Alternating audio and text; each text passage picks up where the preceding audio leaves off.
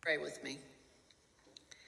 As we are gathered here today, we ask you, our loving God, to shower onto us your wisdom and knowledge.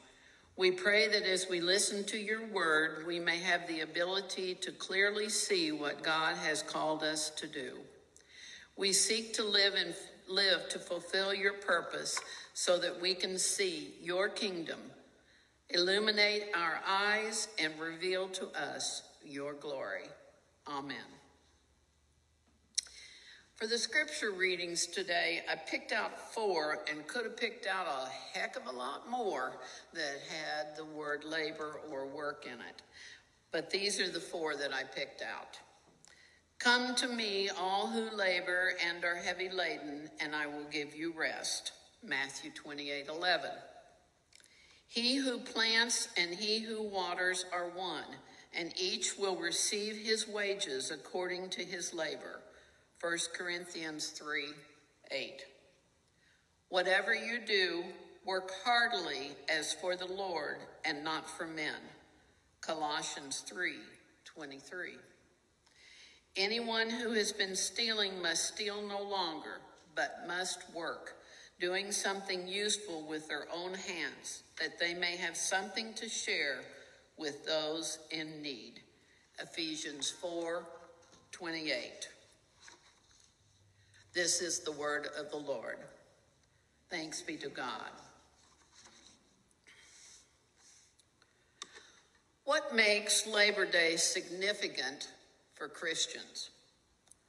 Let me provide a brief background of the history and meaning of this holiday and then illustrate why Christians should wholeheartedly celebrate this holiday. First of all, Labor Day is a day to celebrate labor. I did a little research to find out why we celebrate Labor Day in the U.S. on the first Monday in September. The Wikipedia states that the holiday honors the American labor movement and the contributions that workers have made to the strength, prosperity, laws, and well-being of the country. Reading further, I am reminded that during the trade union movement in the late 1800s, it was suggested that there be a holiday to celebrate the laborer. Shortly thereafter, in 1887, it is reported that the first state to make it a public holiday was Oregon. Over the next 7 years, 30 states had begun to celebrate Labor Day, and it was deemed a federal holiday in 1894.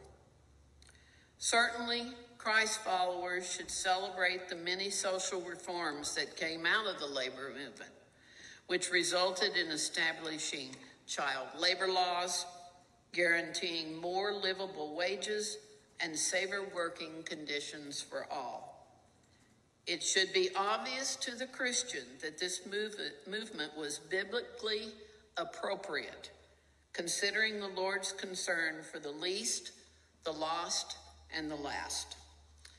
Solomon observes in Proverbs 29:7-9 that the righteous care about justice for the poor. This implies that Christians should speak up for those who cannot speak for themselves, defending the rights of the poor and the needy.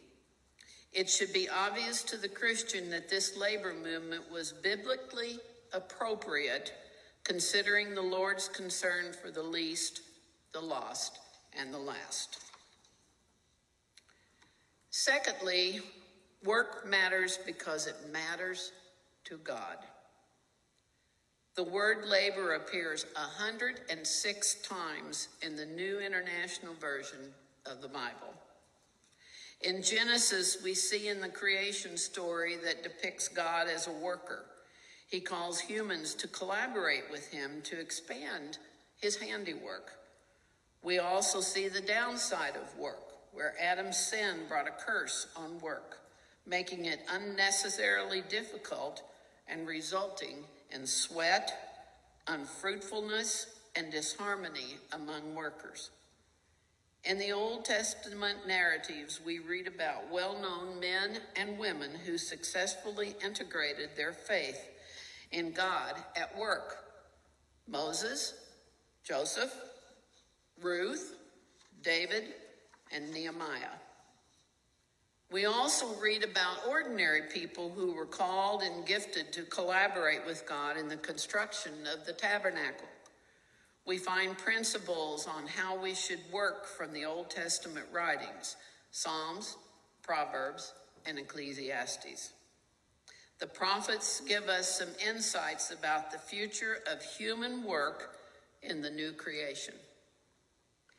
In the New Testament, we read what Jesus taught about work in the Gospels, as well as what Paul and others wrote in their epistles. We see how Jesus redeems and transforms workers. Finally, the book of Revelation has some things to teach us about the internal value of our work.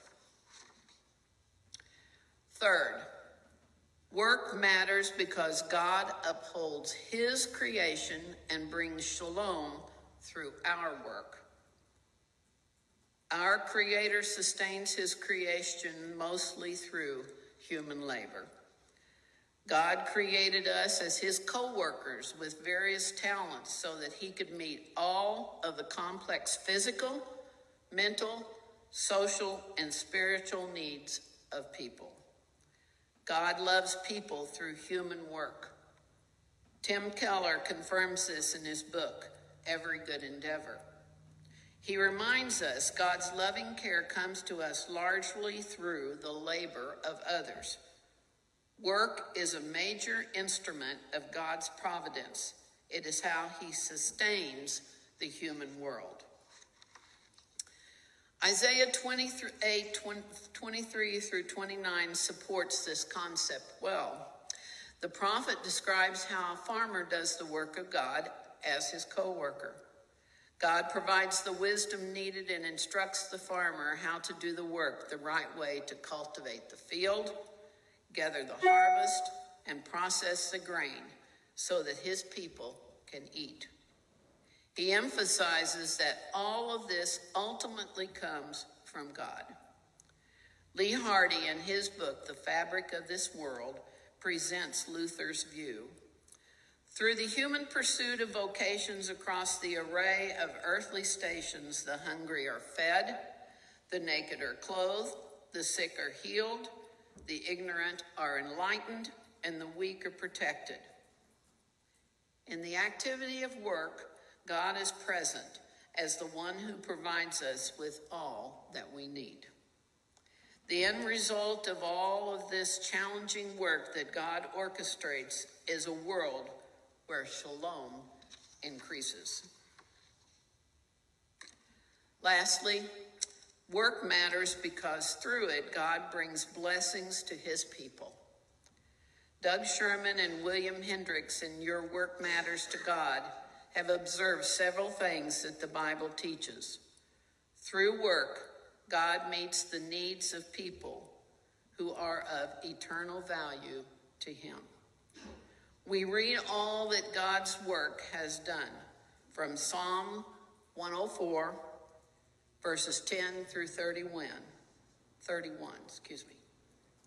He makes springs pour water into the ravines. It flows between the mountains. They give water to all the beasts of the field. The wild donkeys quench their thirst. The birds of the sky nest by the waters. They sing among the branches. He waters the mountains from his upper chambers. The land is satisfied by the fruit of his work. He makes grass grow for the cattle and plants for people to cultivate, bringing forth food from the earth. Wine that gladdens human hearts, oil to make their faces shine, and bread that sustains their hearts. The trees of the Lord are well watered, the cedars of Lebanon that he planted. There the birds make their nests. The stork has its home in the junipers.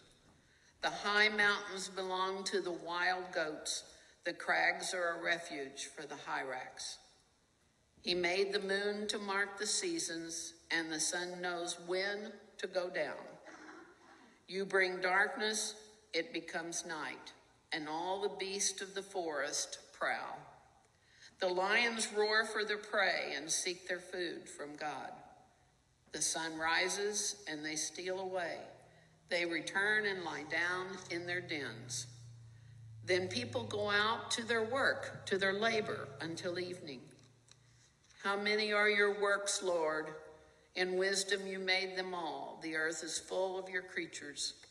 There is the sea, vast and spacious, teeming with creatures beyond number, living things both large and small. There are the ships that go to and fro, and sea creatures which you form to frolic there. All creatures look to you to give them their food at the proper time.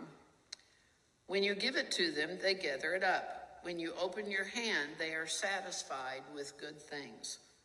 When you hide your face, they are terrified. When you take away their breath, they die and return to the dust.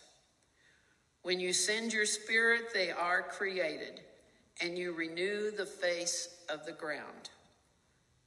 And 31, may the glory of the Lord endure forever. May the Lord rejoice in his works. Through work, God meets our needs and our family's needs. 1 Thessalonians 4:11 through 12 says, and to make it your ambition to lead a quiet life. You should mind your own business and work with your hands, just as we told you, so that your daily life may win the respect of outsiders, and so that you will not be dependent on anybody. Through work, God provides extra money so that we can give some of it to those in need. Through work, we love God and neighbors by serving them both. In addition, God's blessings take a variety of forms.